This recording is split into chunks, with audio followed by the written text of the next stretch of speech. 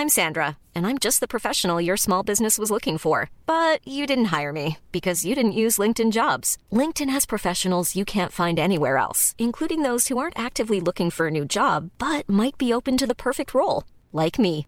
In a given month, over 70% of LinkedIn users don't visit other leading job sites. So if you're not looking on LinkedIn, you'll miss out on great candidates like Sandra. Start hiring professionals like a professional. Post your free job on linkedin.com/people today. There's never been a faster or easier way to start your weight loss journey than with PlushCare. PlushCare accepts most insurance plans and gives you online access to board-certified physicians who can prescribe FDA-approved weight loss medications like Wegovy and Zepbound for those who qualify. Take charge of your health and speak with a board-certified physician about a weight loss plan that's right for you. Get started today at plushcare.com/weight loss. That's plushcare.com/weight loss. plushcare.com/weight loss. This episode of American Biography is brought to you by Audible.com. It's summertime, folks, and that means travel season. Do you have a summer trip planned? If you do, your music collection will only get you so far. Audible is the world's largest producer of spoken audio entertainment, and with over 150,000 downloadable audiobooks to choose from for your iPhone, Android, Kindle, or MP3 player, it's sure to have something to make traffic or flight delays more bearable. So make sure you visit www.audibletrial.com/American Biography and sign up for your free 30-day trial and free audiobook download to take with you.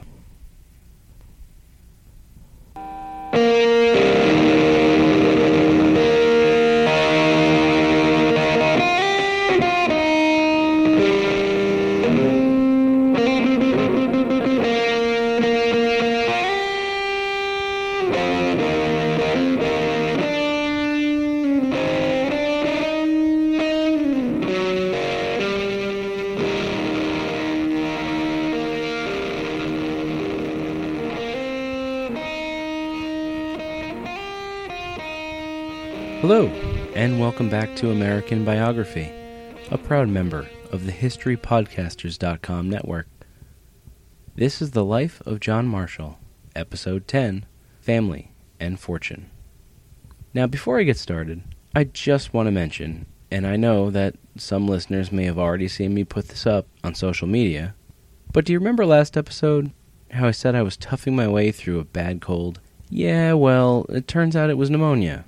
I'm finally feeling a little better, but I just wanted to mention it, so when you're filling out your ballots for podcasting Iron Man of 2015, you'll remember me, Tom. Thank you in advance. Okay, so last time we talked about John and Polly coming together in the bonds of holy matrimony, and then transitioned to a discussion about slavery. And I promise there was no subliminal message intended when I paired those two topics. Really. This week, I'm hoping to cover a lot of ground and several years in which Marshall received his true education in both politics and law. When John Marshall entered the House of Delegates in 1782, he was entering an institution where time itself seemed to slow down. The heavy influence of the South's plantation culture encouraged a slow, leisurely pace to proceedings, which were punctuated by long, erudite deliberations in order to showcase oratorical skills. But the languid pace and relative inertia of Virginia's legislature also had a great deal to do with personal rivalries. There were many long-serving members in the House, and in a chivalric culture such as Virginia, pride could be prickly, and memories could be long, and both often threw up barriers to effective communication and cooperation. Further, in a general sense, the House was divided into two loosely organized factions that can roughly be thought of as the establishment, who included much of the Tidewater elite, such as Madison, Mason, and many Randolphs and Lees, among others, while in opposition, under the leadership of Patrick Henry, was a radical party that enjoyed the support of the more bumptious and democratic population of the Piedmont. Marshall's eventual gravitation to the establishment faction was natural, considering it was largely comprised of like-minded proponents of strengthening the Articles of Confederation which was an issue that would become more serious and divisive in subsequent years, as Henry's followers obstinately opposed any such measures. But when he entered the legislature initially, Marshall found widespread and warm welcome, thanks in part to his ability, in part to his powerful patrons, and in part to his enigmatic character.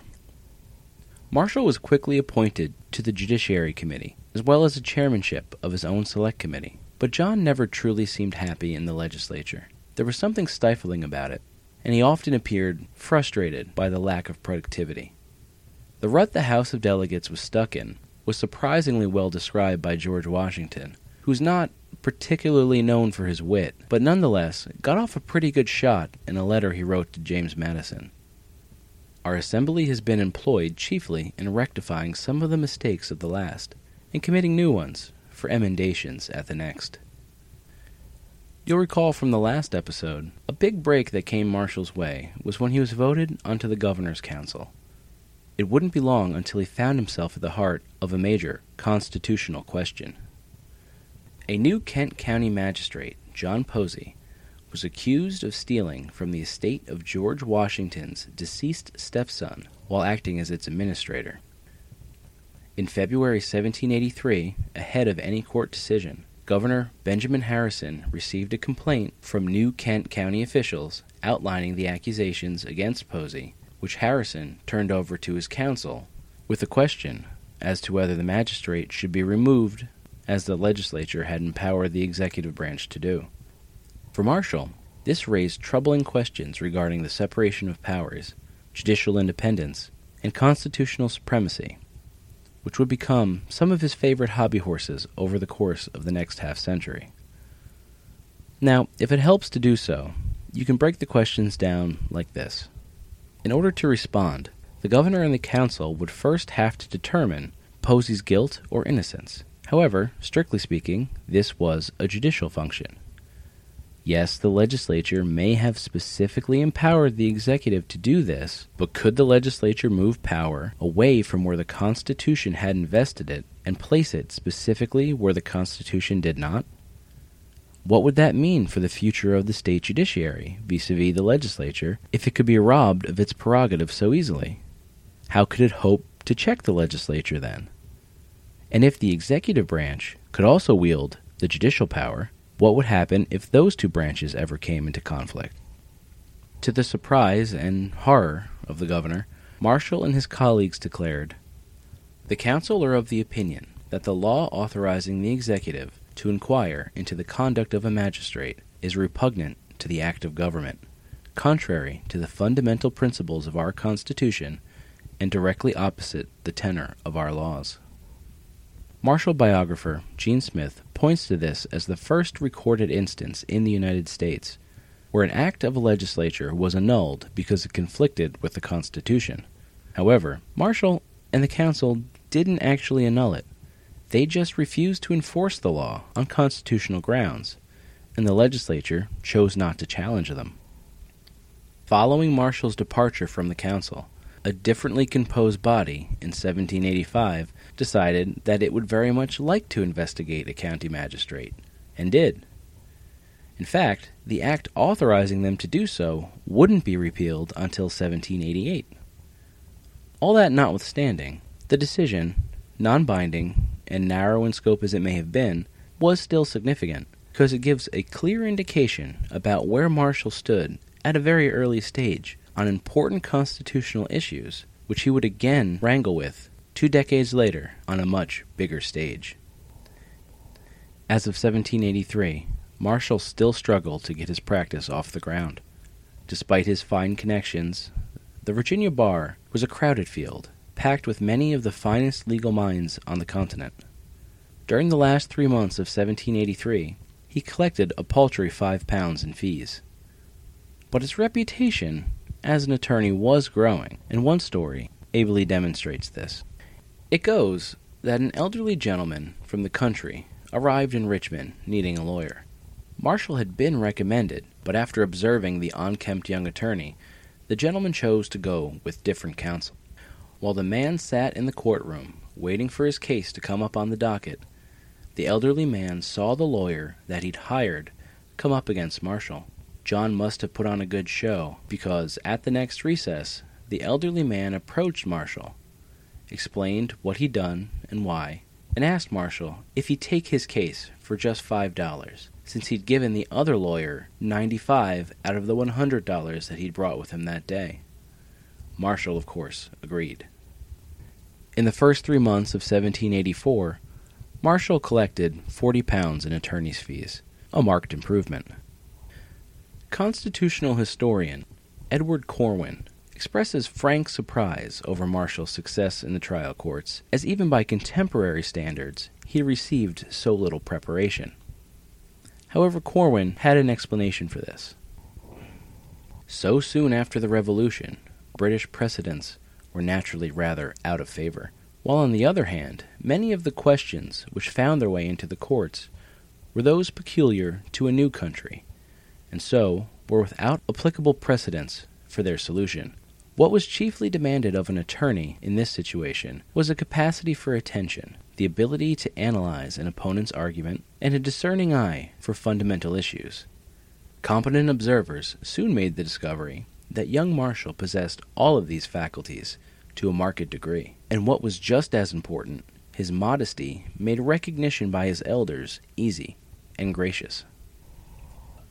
In the spring of 1784, Marshall faced a professional crossroads. Since the Posey affair, judges were becoming increasingly nervous about hearing cases argued by Governor's Council members, who potentially possessed the power to remove them.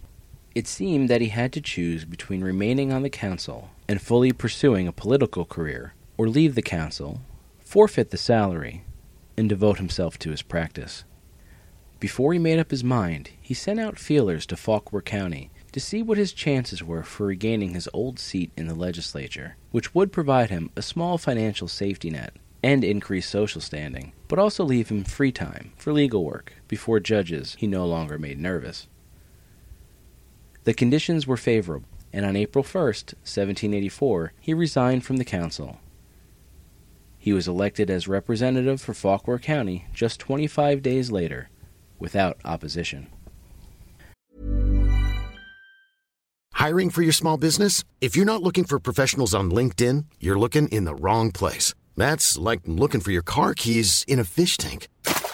LinkedIn helps you hire professionals you can't find anywhere else, even those who aren't actively searching for a new job but might be open to the perfect role. In a given month, over 70% of LinkedIn users don't even visit other leading job sites. So start looking in the right place. With LinkedIn, you can hire professionals like a professional. Post your free job on linkedin.com/people today. Burrow is a furniture company known for timeless design and thoughtful construction, and free shipping, and that extends to their outdoor collection.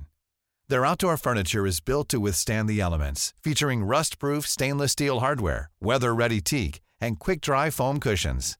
For Memorial Day, get 15% off your Burrow purchase at burrow.com/acast, and up to 25% off outdoor.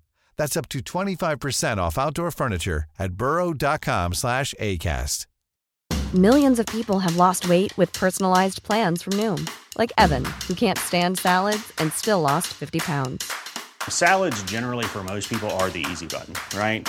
For me, that wasn't an option. I never really was a salad guy. That's just not who I am. But Noom worked for me. Get your personalized plan today at Noom.com. Real Noom user compensated to provide their story. In 4 weeks, the typical Noom user can expect to lose 1 to 2 pounds per week. Individual results may vary. In May of 1784, amazingly just a month before John and Polly's first child, Thomas, was born, a family member once again provided Marshall an opportunity. Polly's cousin, John Ambler, who, yes, appears to be the same cousin that secretly cut a lock of Polly's hair and sent it to John when the two had briefly split up, and who had allowed the two to use his country estate for their wedding, and who also happened to be one of the richest men in Virginia, who owned many properties throughout the Commonwealth, now hired John to oversee all of his legal affairs. The trust Ambler had shown in Marshall encouraged many others to seek John's representation, and by 1786, John was considered near the top of the Virginia legal establishment, raking in over £1,075 that year And yes, that's more than the governor made, and it largely remained that way through 1795.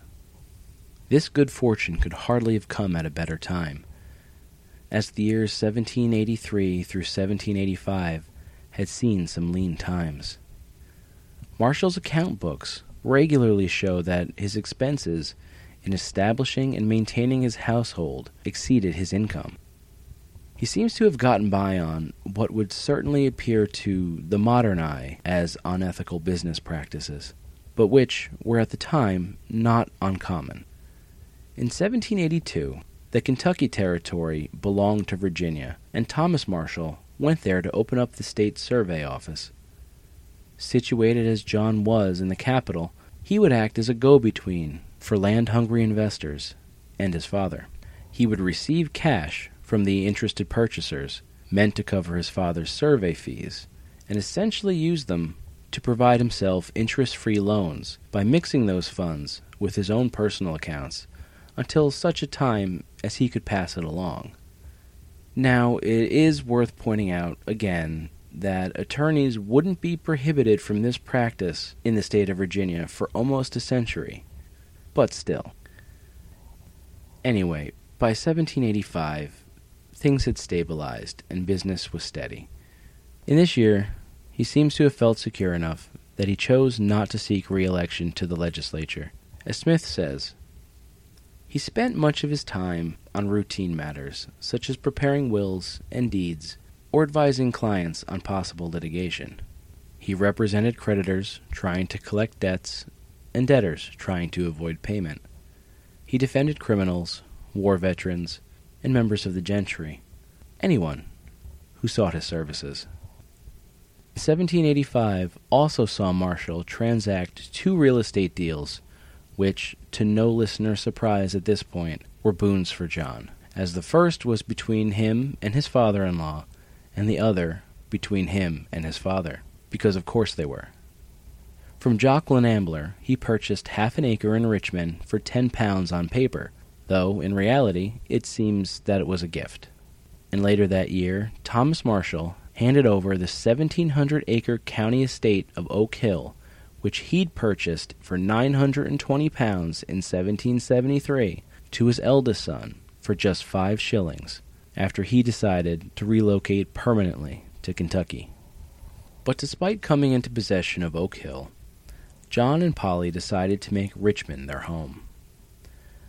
Marshall helped to form the city's first fire brigade, and in July of 1785, Marshall was elected to the city council, within which he was appointed city recorder, a position that required him to act as the magistrate of the Richmond Hustings Court, which heard minor civil and criminal cases, in addition to possessing a slew of other executive and supervisory responsibilities.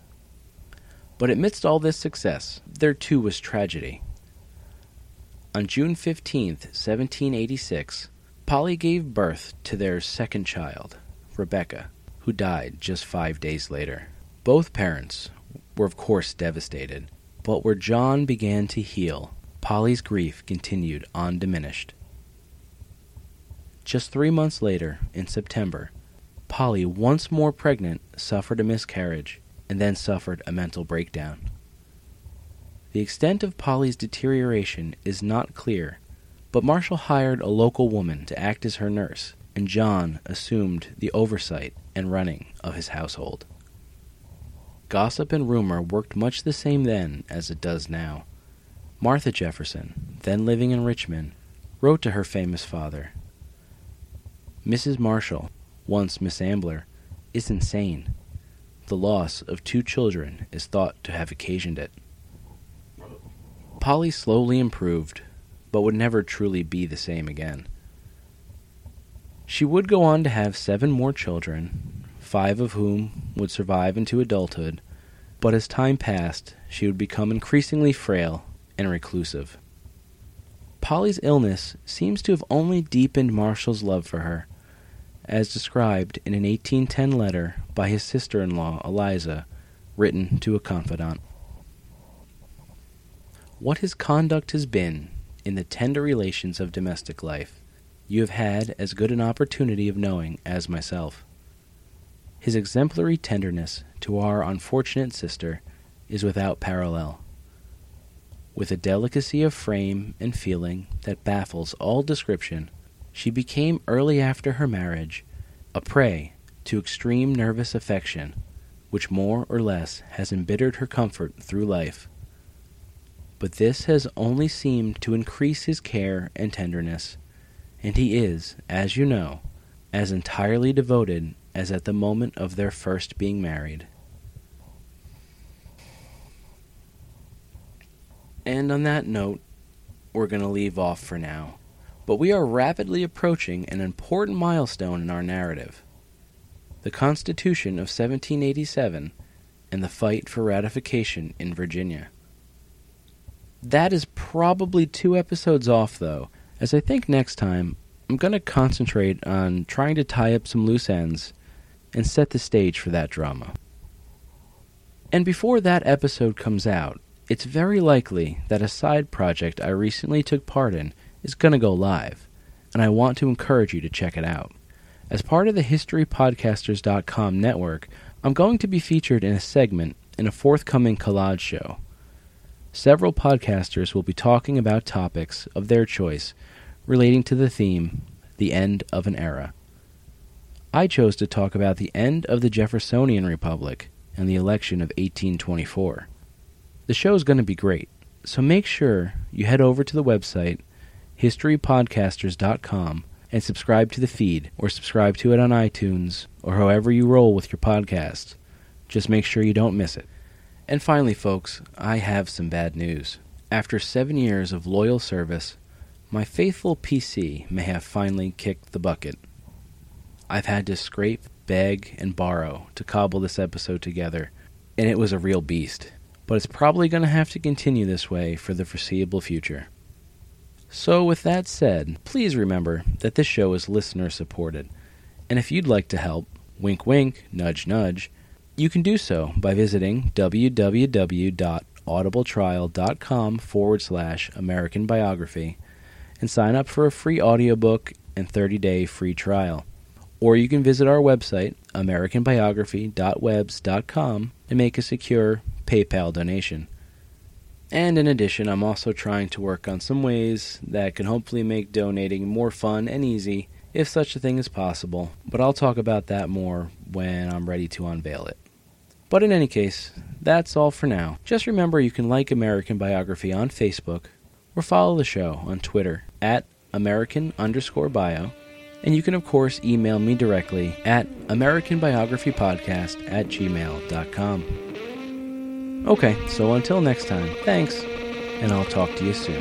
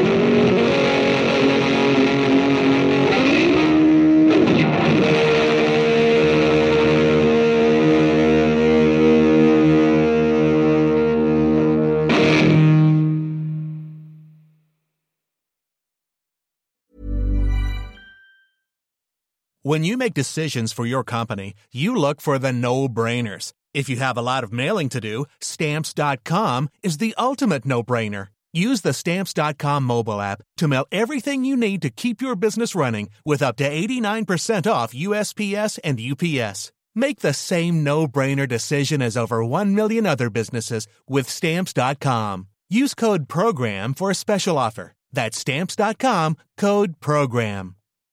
When you need mealtime inspiration, it's worth shopping Kroger, where you'll find over 30,000 mouth-watering choices that excite your inner foodie. And no matter what tasty choice you make, you'll enjoy our everyday low prices, plus extra ways to save, like digital coupons worth over $600 each week. You can also save up to $1 off per gallon at the pump with fuel points. More savings and more inspiring flavors make shopping Kroger worth it every time. Kroger, fresh for everyone. Fuel restrictions apply.